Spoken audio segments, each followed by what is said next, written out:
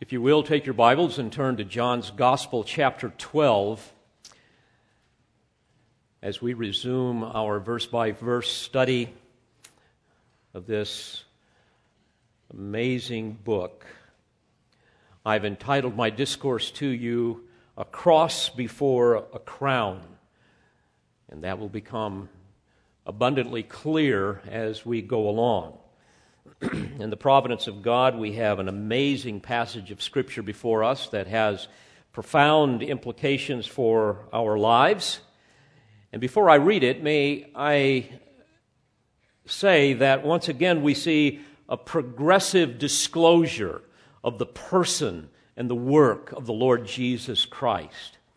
If you will recall, in John 10, he is depicted as the good shepherd that would lay down his life for the sheep, all that the Father had given him.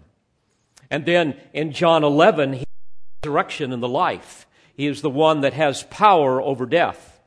And now as we come to John 12, he is the Messiah of Israel, but also the Passover lamb,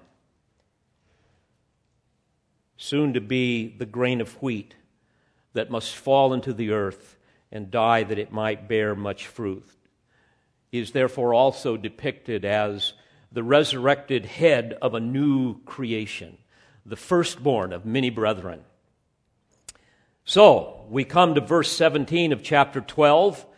This is on the heels of him entering into Jerusalem with some 2 million worshipers praising him. And here's what happens. And so the multitude who were with him when he called Lazarus out of the tomb and raised him from the dead were bearing him witness. For this cause also the multitude went and met him, because they heard that he had performed this sign. The Pharisees therefore said to one another, "You see that you are not doing any good? Look, the world has gone after him." Now, there were certain Greeks among those who were going up to worship at the feast. These, therefore, came to Philip, who was from Bethsaida of Galilee, and began to ask him, saying, "Sir, we wish to see Jesus." Philip came and told Andrew. Andrew and Philip came, and they told Jesus. And Jesus answered them, saying, "The hour has come for the Son of Man to be glorified. Truly, truly, I say to you, unless a grain of wheat falls into the earth and dies, it remains by itself alone. But if it dies, it bears much fruit. He who loves his life loses it, and he who hates his life in this world shall keep it to life eternal. If anyone serves me, let him follow me, and where I am, there shall my servant also be. If anyone serves me, the Father will honor him." By way of review, and to make sure you understand the context, Jesus has just presented himself as the Messiah of Israel on the precise day that was prophesied some 600 years earlier by the prophet Daniel, in Daniel chapter 9, verses 24 through 25. This, of course, was a stunning prophecy given to Daniel from God through the messenger, the angel Gabriel, a prophecy that reaches all the way to the end of the Gentile domination of the world, a prophecy that reaches into the time that we are getting very close to, the time of the Antichrist, the time of the pre-kingdom judgments just before Christ returns. And consistent with that prophecy, 483 years after Artaxerxes decreed that Nehemiah could go back and restore and rebuild Jerusalem, Messiah the Prince entered into Jerusalem on Nisan 1030 A.D. He was riding on a young donkey that had never been ridden before, which in and of itself was a preview of millennial blessing that will even impact the animal kingdom as God lifts the curse from them. And of course, this was an act consistent with Zechariah's prophecy that was given some 500 years earlier. And it is believed that over 2 million Israelites welcomed their new king, shouting, "Hosanna, blessed is he who comes in the name of the Lord, even the King of Israel." But friends, something else happened on that day, something that the multitudes were unaware of. On that particular day, as Jesus enters into Jerusalem, they were unwittingly taking in their Passover lamb to love him until the time of sacrifice, which would have been on the 14th. All of this consistent with the Mosaic law. While his auspicious entrance into Jerusalem was his way of formally and officially presenting himself to Israel as their rightful king, we know according to Scripture that he was smitten with grief over their self-serving and superficial attitude toward him. He knew that they rejected him as the Savior from their sin. They didn't understand him to be the Passover lamb. They wanted a Savior from Rome. They wanted a military conqueror who would miraculously meet all of their needs. He knew that their elation would turn to hatred by Friday. Their hosannas were merely words of the self-deceived, those caught up in a religious, emotional fervor like so many today. Therefore, in Luke 19, we read that when he approached Jerusalem, he saw the city and he wept over it, saying, "If you had known in this day, even you, the things which make for peace, but now they have been hidden from your eyes." It is therefore perhaps more accurate to call this the tearful entry than the triumphal entry. So, as we look at this text this morning, I would like to divide it into 3 categories that I hope will be helpful to you. We are going to see, number 1, a picture of contrasting hearts. Number 2, a principle modeled by seed. And then thirdly, a prerequisite for salvation. So, you must join me now in your imagination. Let's go to Jerusalem with some 2 million worshipers. The scene would be almost chaotic as they look up on the Mount of Olives and they see the Lord Jesus Christ descending. The crowds coming with him and the crowds all along the way waiting to meet him. And as you look, you see a man riding upon the donkey. But you must realize that the one on that donkey was the self-existent, pre-existent, uncreated creator of the universe. The incarnate Word of the living God, the Son of God. And so you have a sea of exultant worshipers coming out to escort him into the city. And consistent with royal processions and military triumphs, they have paved the road with their garments. They have cut boughs of the palm trees and laid them on the ground, and they are also waving them as emblems of triumph. And if you listen carefully in your imagination, you will hear the deafening shouts that reverberates around the mountains for miles. The average size of a football stadium in the United States will hold 70,000 people. Imagine about 30 of those stadiums chanting together at the same time, "Hosanna! Blessed is he who comes in the name of the Lord, even the King of Israel." Well, who were these people? Who are the characters? What are they thinking? What's motivating them? Fair questions. Why don't we go and find out from the Apostle John who was there and who is now some 50 years later reflecting under the inspiration of the Scripture as to what he saw. So, number one, what I want to focus on with respect to these people is a picture of contrasting hearts. Here we will witness those with superficial faith, those with sincere faith, those with seeking faith, and also those with scornful rejection.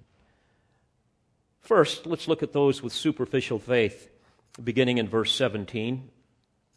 So the people who were with him when he called Lazarus out of the tomb and raised him from the dead continued to testify about him. For this reason also the people went and met him, because they heard that he had performed this sign. Not because they heard that he had the words of eternal life, but because they heard that he had performed this sign.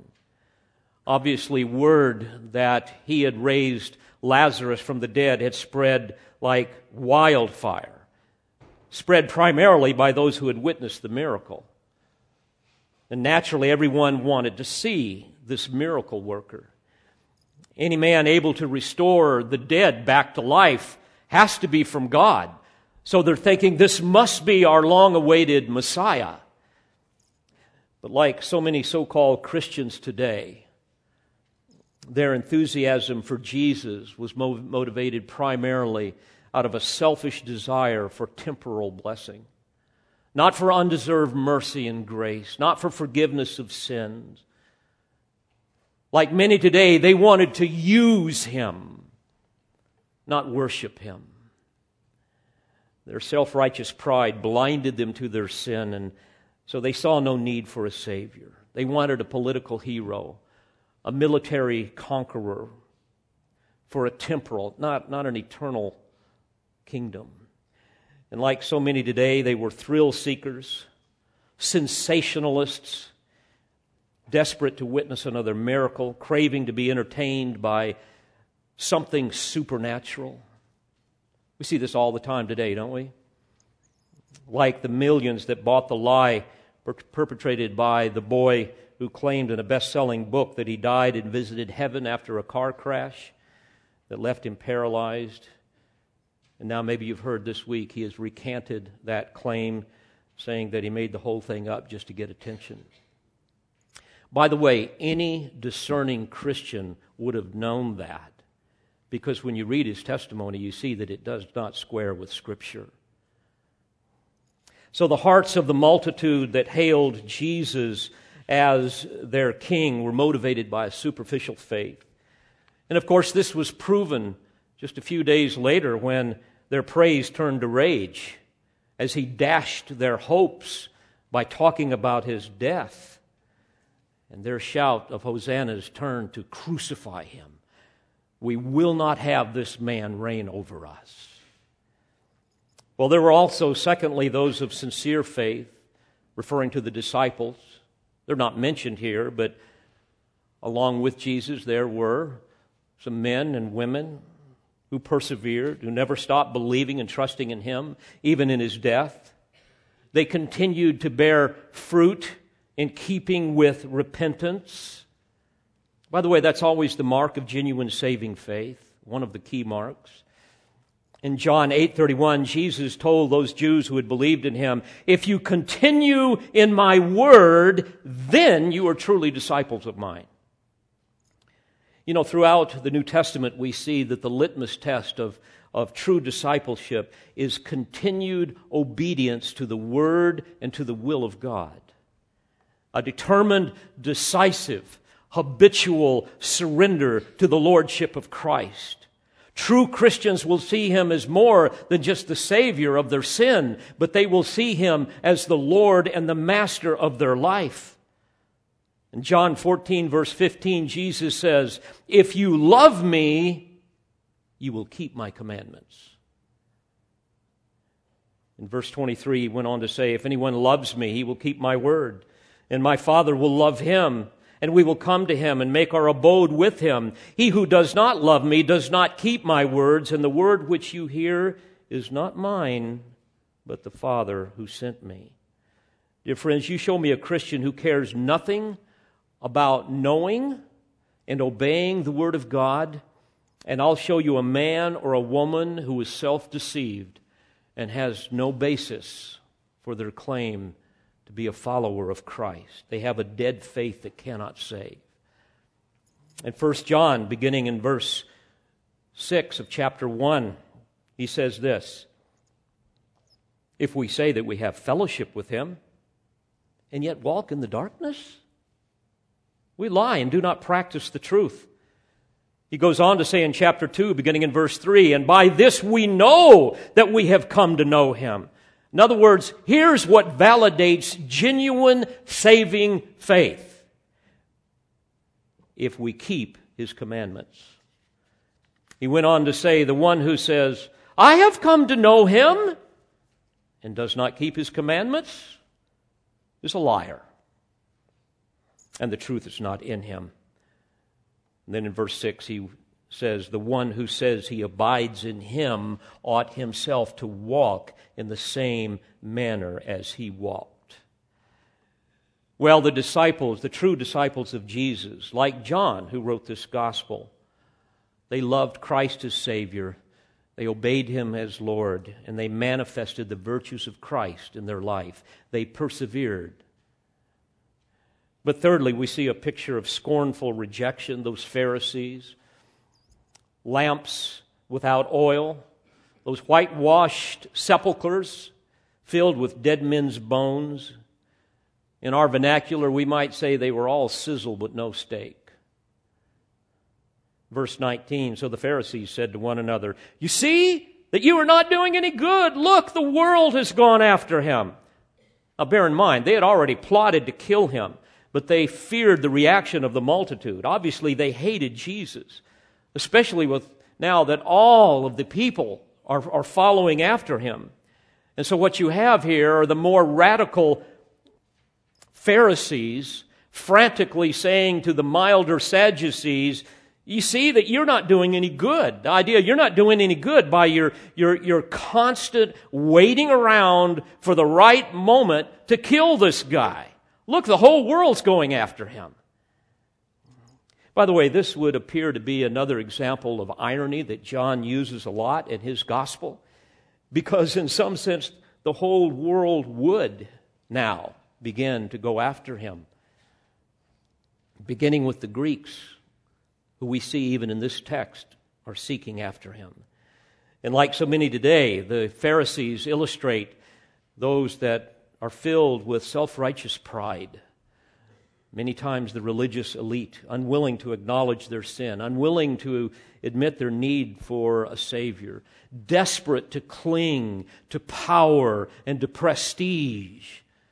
And typically all of that is manifested in the ostentatious garb and all of the things that they do to draw attention to themselves. Of course, the Jewish leaders feared the Romans. They were afraid that the Romans were going to see this and see it as an insurrection and come along and with an iron fist just squash it. By the way, it's a miracle that that didn't happen.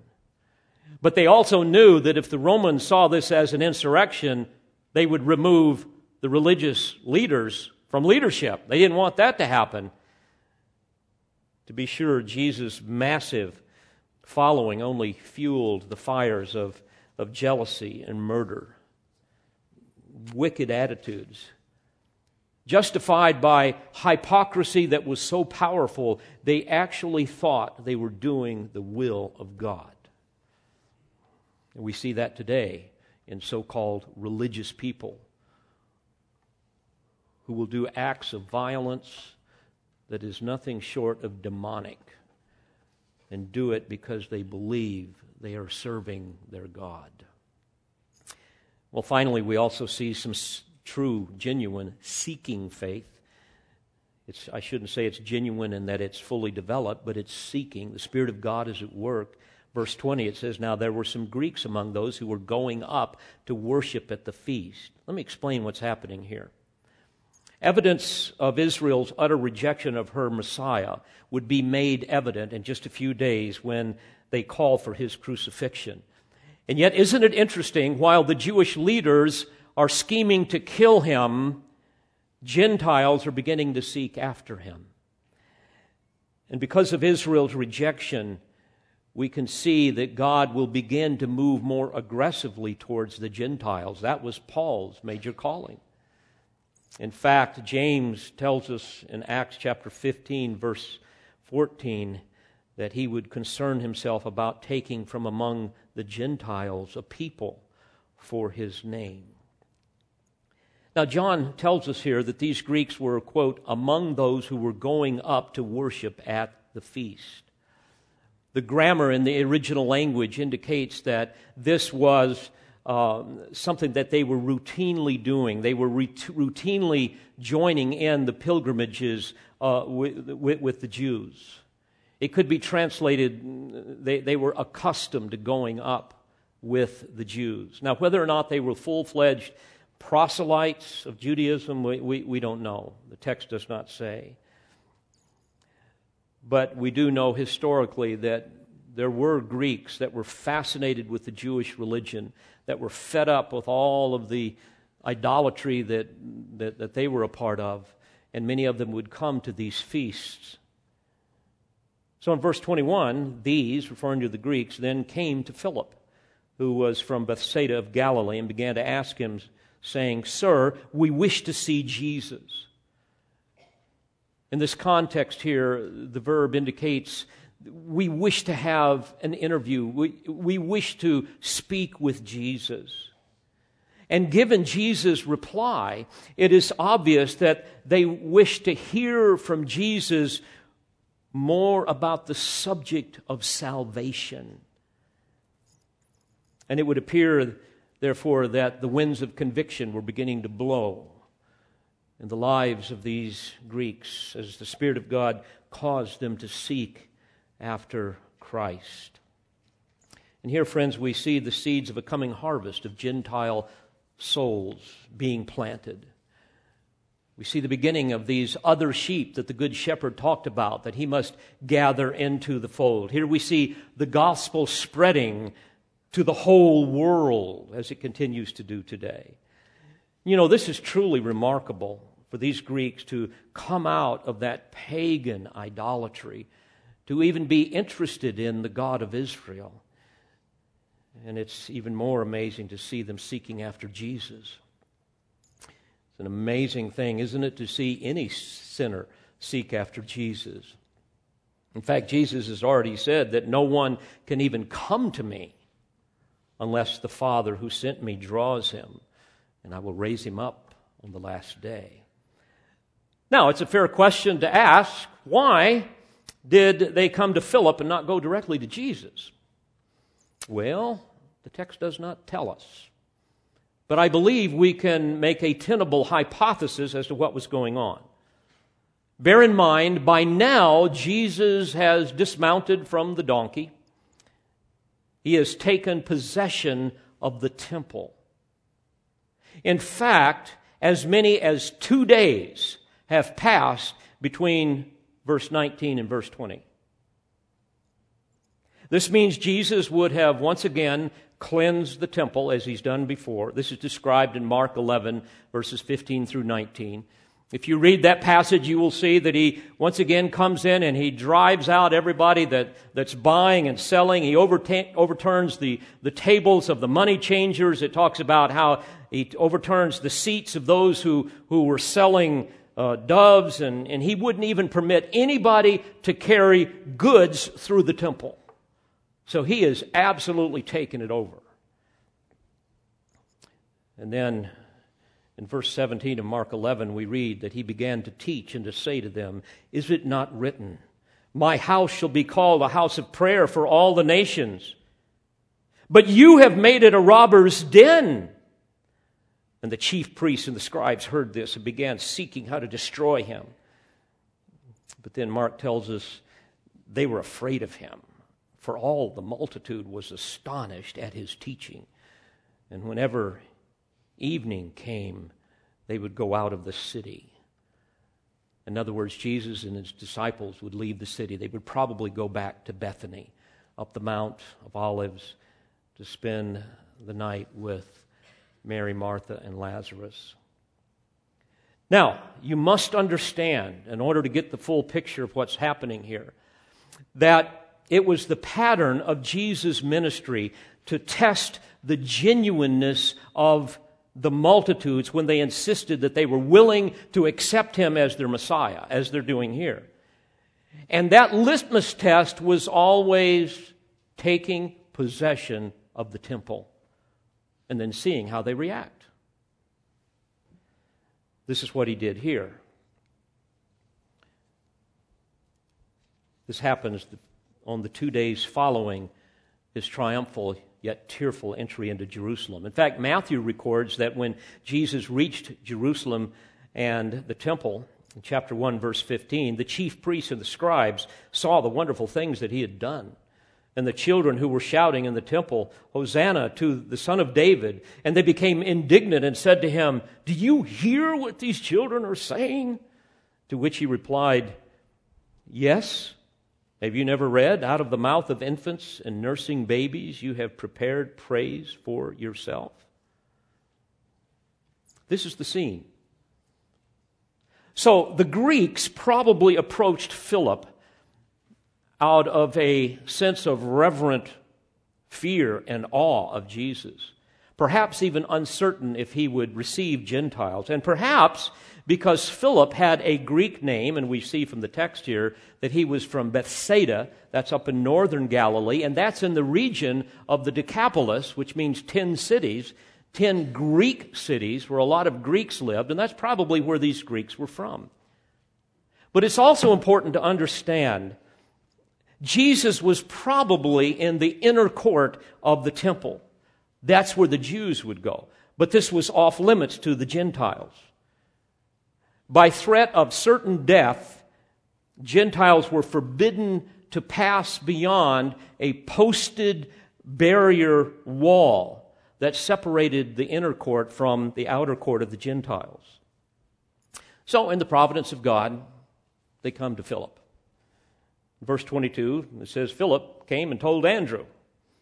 Then Andrew and Philip came and told Jesus. Now, why did he go to Andrew first?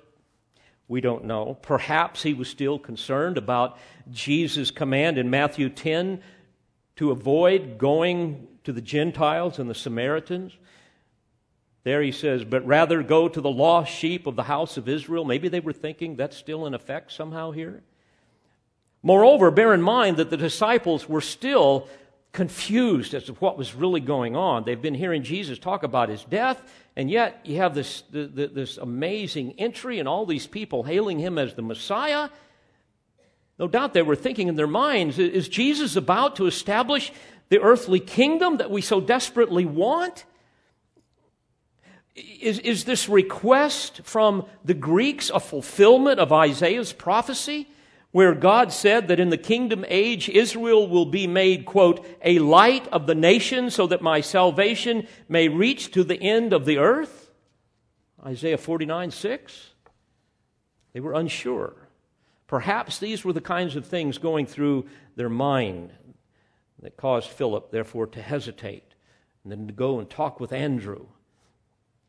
Well, they must have discussed it briefly, because we see now that the two of them come to Jesus on behalf of the Greeks. And it's intriguing to me that Jesus does not respond directly to the Greeks. We don't know if he even met with them privately or personally. But we do know, according to verse 29, that a multitude were listening to him. They would have probably been in that group, the Greeks. So probably what has happened, and again, this is a bit of conjecture, but it fits the scene. Jesus probably comes to the edge of the inner court, and if you could see how the temple was constructed, there was a small barrier wall, not too high, I'm going to say maybe 5 feet, and you could step down to the outer court of the Gentiles, but it would give him a nice podium from which to address this larger court of the multitudes. So they probably heard his answer. But what is certain is that their request triggered a very solemn pronouncement, and frankly, an unexpected one until you look at it closely. He says in verse 23, "And Jesus answered them, saying, 'The hour has come for the Son of Man to be glorified.'" And here we come to the second point in our little outline, a principle modeled by seed. What he's saying here is the climactic time of my death, my resurrection and exaltation that had always been future, it has finally dawned. What we see is that in his shame he is going to be glorified. As the prophet Isaiah said concerning the sin-bearing servant in Isaiah 52:13, "Behold, my servant will prosper. He will be high and lifted up and greatly exalted. Just as many were astonished at you, my people, so his appearance was marred more than any man, and his form more than the sons of men." In other words, Isaiah prophesied many years before that God's servant, the Lord Jesus, would hang upon this tree, and that the cruel torture would be so severe that the people would be astonished to look upon him, because he would no longer even look human. Yet, by his priestly work of cleansing, Isaiah went on to say, "Thus he will sprinkle many nations. Kingdoms will shut their mouths on account of him. For what had not been told them, they will see, and what they had not heard, they will understand." My friends, I have to pause and tell you that I long for the day of ultimate triumph when the once despised servant, our Savior, our Lord, Jesus Christ, will ascend his throne. When the pompous human leaders of the world will stand in speechless awe and paralyzing fear as they witness the unveiling of the power and the glory of the Lord Jesus Christ that is so routinely mocked in our world. I long for that day.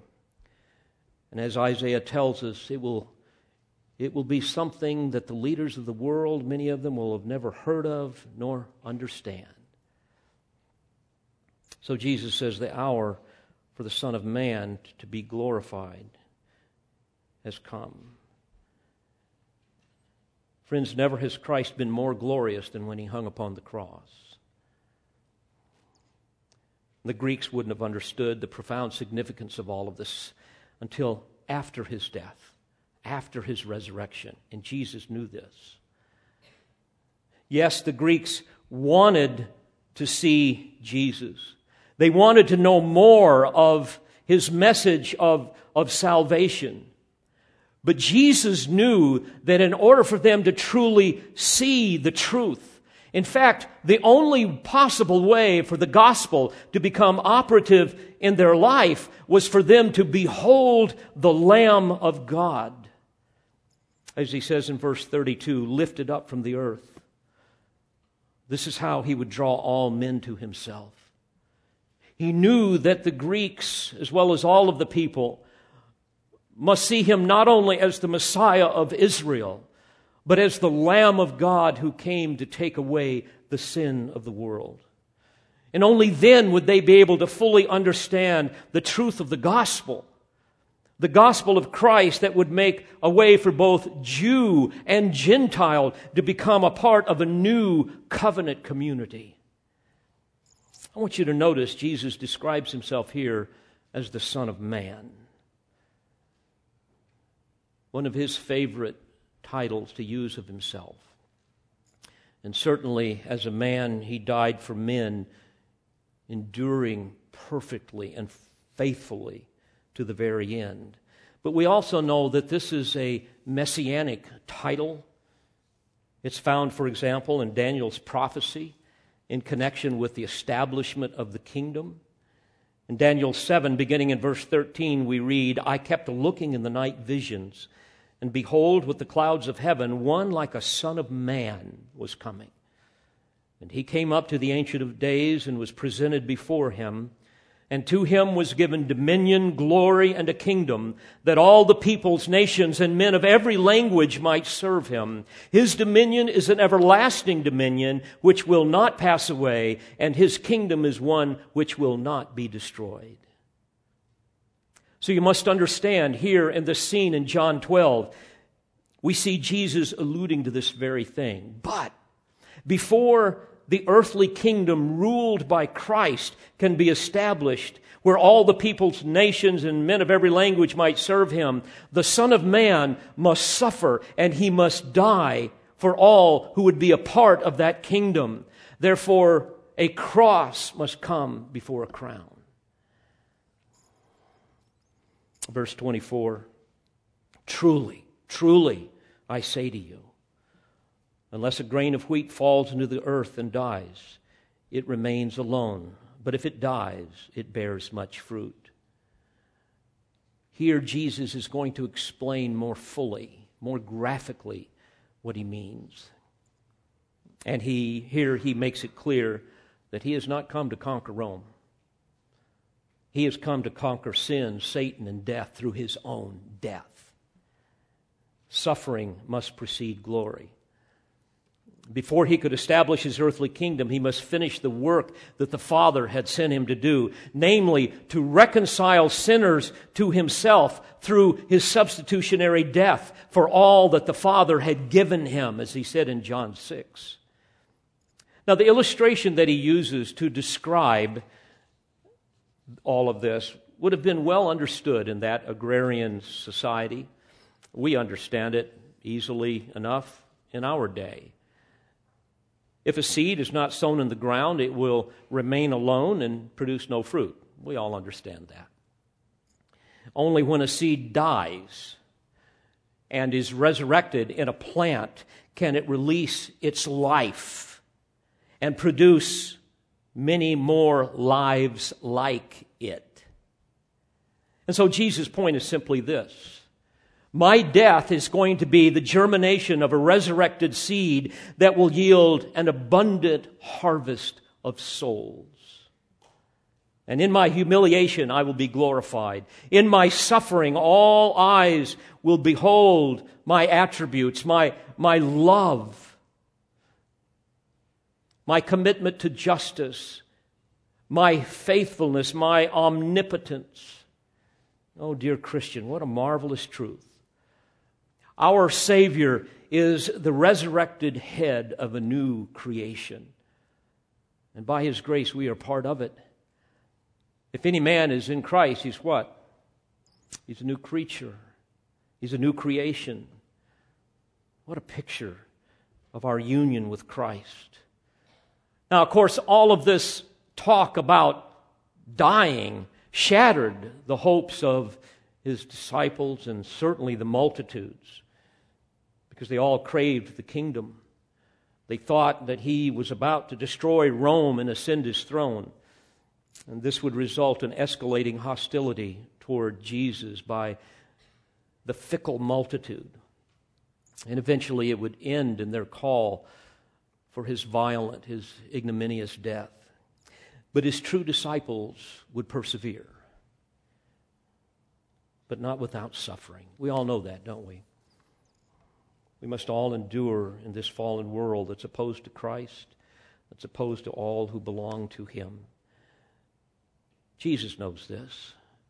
He knows their hearts are confused, the true disciples. He knows that there are those that are wondering, how can I be saved? How can I enter the kingdom? All of these things are going on. So Jesus warns them, and he warns all of us about the dangers of self-will, the dangers of selfishness and cowardice and the fear of man and our proclivity to love ourselves and to love this world more than him. And so this leads us to our third and final point. Here we see a prerequisite for salvation. meaning here's the proper attitude of repentance. Here's the proper heart attitude required of one who receives the gift of salvation. Verse 25, Jesus says, he who loves his life loses it. And he who hates his life in this world will keep it to life eternal. Now we must understand that the concept of love and hate that is used here and other passages in the New Testament are Semitic idioms, Jewish idioms that were used to describe fundamental preferences. So, for example, when he says to love your life, he's saying to prefer yourself. To love your life means to prefer yourself over the will of God and the priorities of His kingdom. To put it a little bit more powerfully, and certainly this is consistent with the meaning here and in other passages, it means to have an idolatrous obsession with self, a rabid commitment to self-will, an utter disregard for God's sovereign rule and His holy law. And of course, all of this is at the heart of sin. And sadly, this describes many who call themselves Christians. And yet it is obvious when you look at their life that they are obsessed with self. They have no appetite for the Word of God. They have no real desire to even know, much less do the will of God. They, as Jesus says, love their life.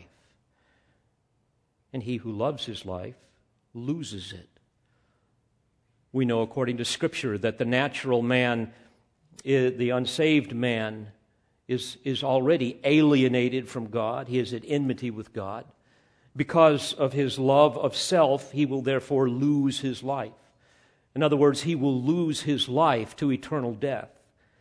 By contrast, Jesus says, he who hates his life in this world will keep it to eternal life.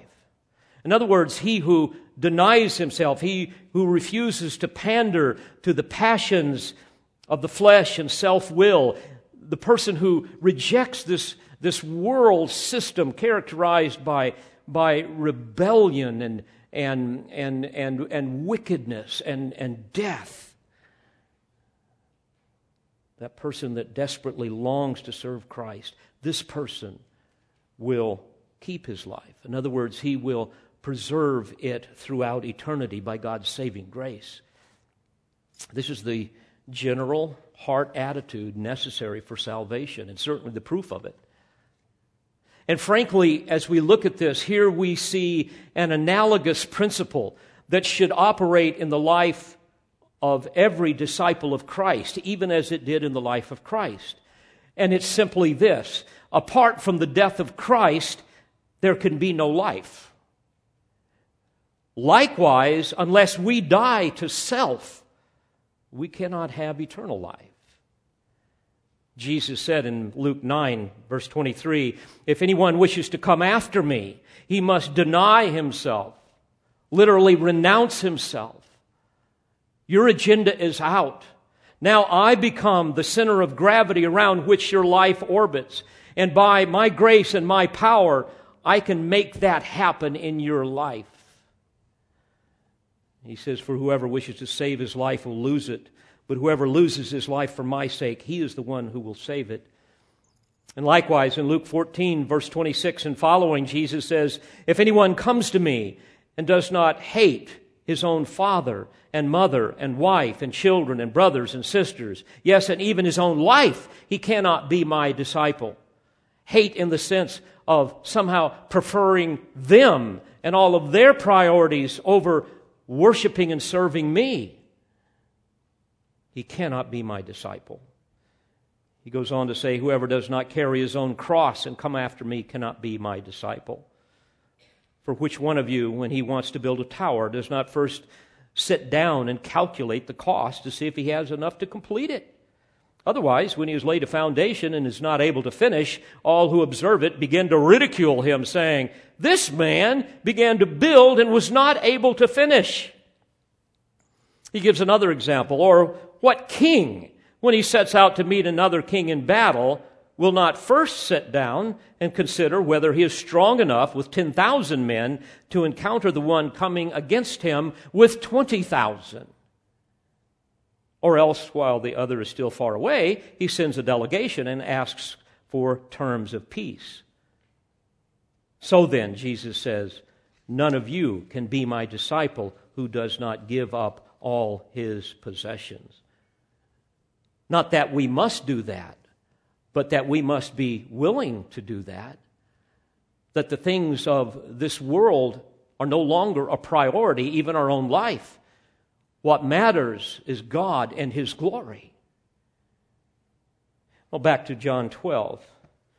After giving them this warning in verse 25, He follows up with a precious word of encouragement. Verse 26, if anyone serves me, let him follow me. And where I am, there shall my servant also be. If anyone serves me, the Father will honor him. In other words, self must be replaced with Christ. Paul talks about putting off self and putting on Christ. Again, he's saying, serve me, not yourself. Follow me, not your own lust, not the people of the world. 1 John 2:6, the one who says he abides in him ought himself to walk in the same manner as he walked. That's the idea. Are you familiar with a chameleon? They're amazing little animals, aren't they? I'm fascinated to watch them. Dear friends, even as a chameleon changes into the color of that which he looks upon, even so we change into the image of Christ the more we gaze upon Him. And for those who truly manifest these things, He offers these wonderful promises. He first of all gives us the promise of heaven. He says, where I am, there shall my servant also be. Dear friends, we cannot even begin to imagine the splendor, the glory, the majesty of being in the presence of our triune God. By the way, later he will repeat this in John 14:3, where he tells his disciples, if I go and prepare a place for you, I will come again and receive you to myself, that where I am, there you may be also. This is an amazing picture of the rapture of the church. It's not a picture of Christ coming to the earth with His saints in judgment and in power and glory to establish His kingdom. That's not what this text is talking about. This speaks of the rapture of the church where He comes to gather His own who are alive and raise the bodies of those who have died and take us all to glory. Remember biblically that in the rapture of the church, He meets us in the air. We meet Him in the air. He comes for His saints. At His second coming, He comes with His saints. By the way, this is the next event on the prophetic timetable, and I have to tell you that I long for that event every waking moment of my life. But second, He promises that the Father will honor those who serve the Son. Folks, do you serve the Son? Or are you serving yourself? Only you can answer that. Beloved, the cost of discipleship, you must understand this, the cost of discipleship, of truly following Christ, is extremely high. But the sufferings of this present time are not worthy to be compared with the glory that is to be revealed to us. So let me paraphrase all of this to make it abundantly clear. As we look at this text and many others like it, we see that if you are truly a disciple of Christ, here's what your heart will reveal. The person of Christ will astound you. The love of Christ will humble you. The grace of Christ will amaze you.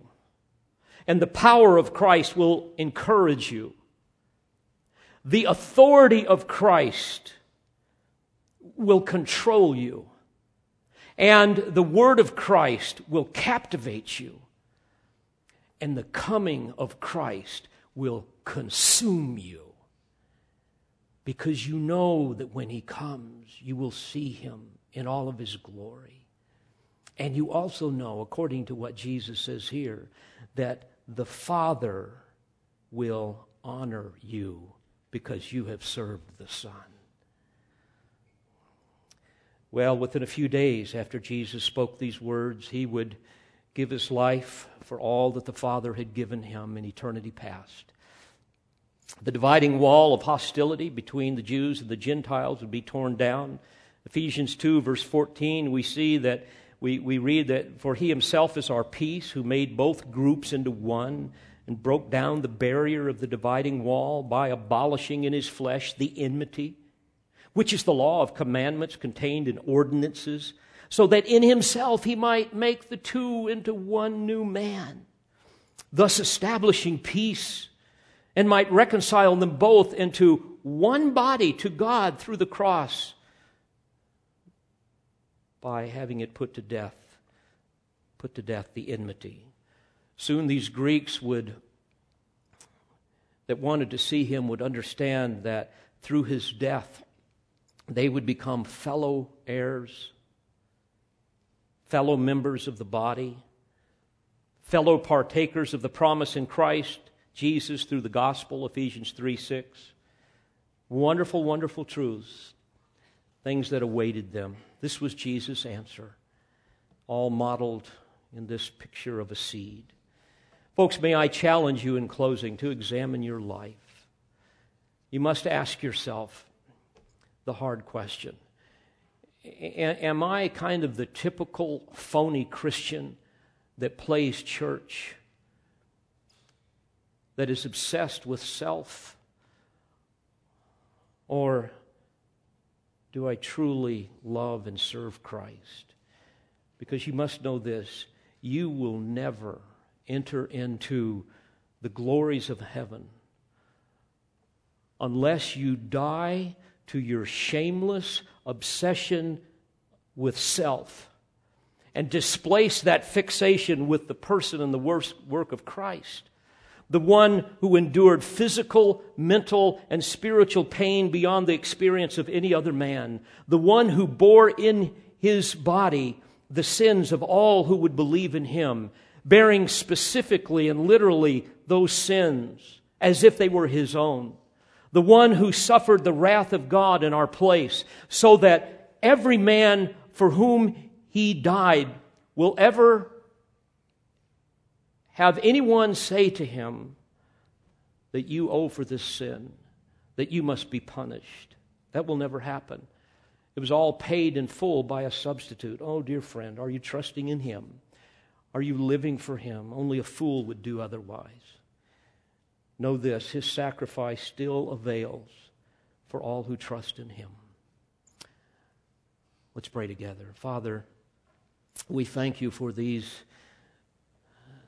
words of truth that are so compelling, so life-changing, and yet such utter folly to those who have never been born again. Lord, we pray that if there are those within the sound of my voice, that by your grace you will do your work, that you will draw them unto yourself and give them the gift of faith. I pray that the Spirit of God will cause these truths to penetrate every one of our hearts so that we can bear much fruit for your glory. In Jesus' name, amen. We pray you've been edified by this presentation. You've been listening to pastor, Bible teacher, and author Dr. David Harrell. For more information or for other messages from Dr. Harrell, please visit the Olive Tree Christian Resources website at otcr.org.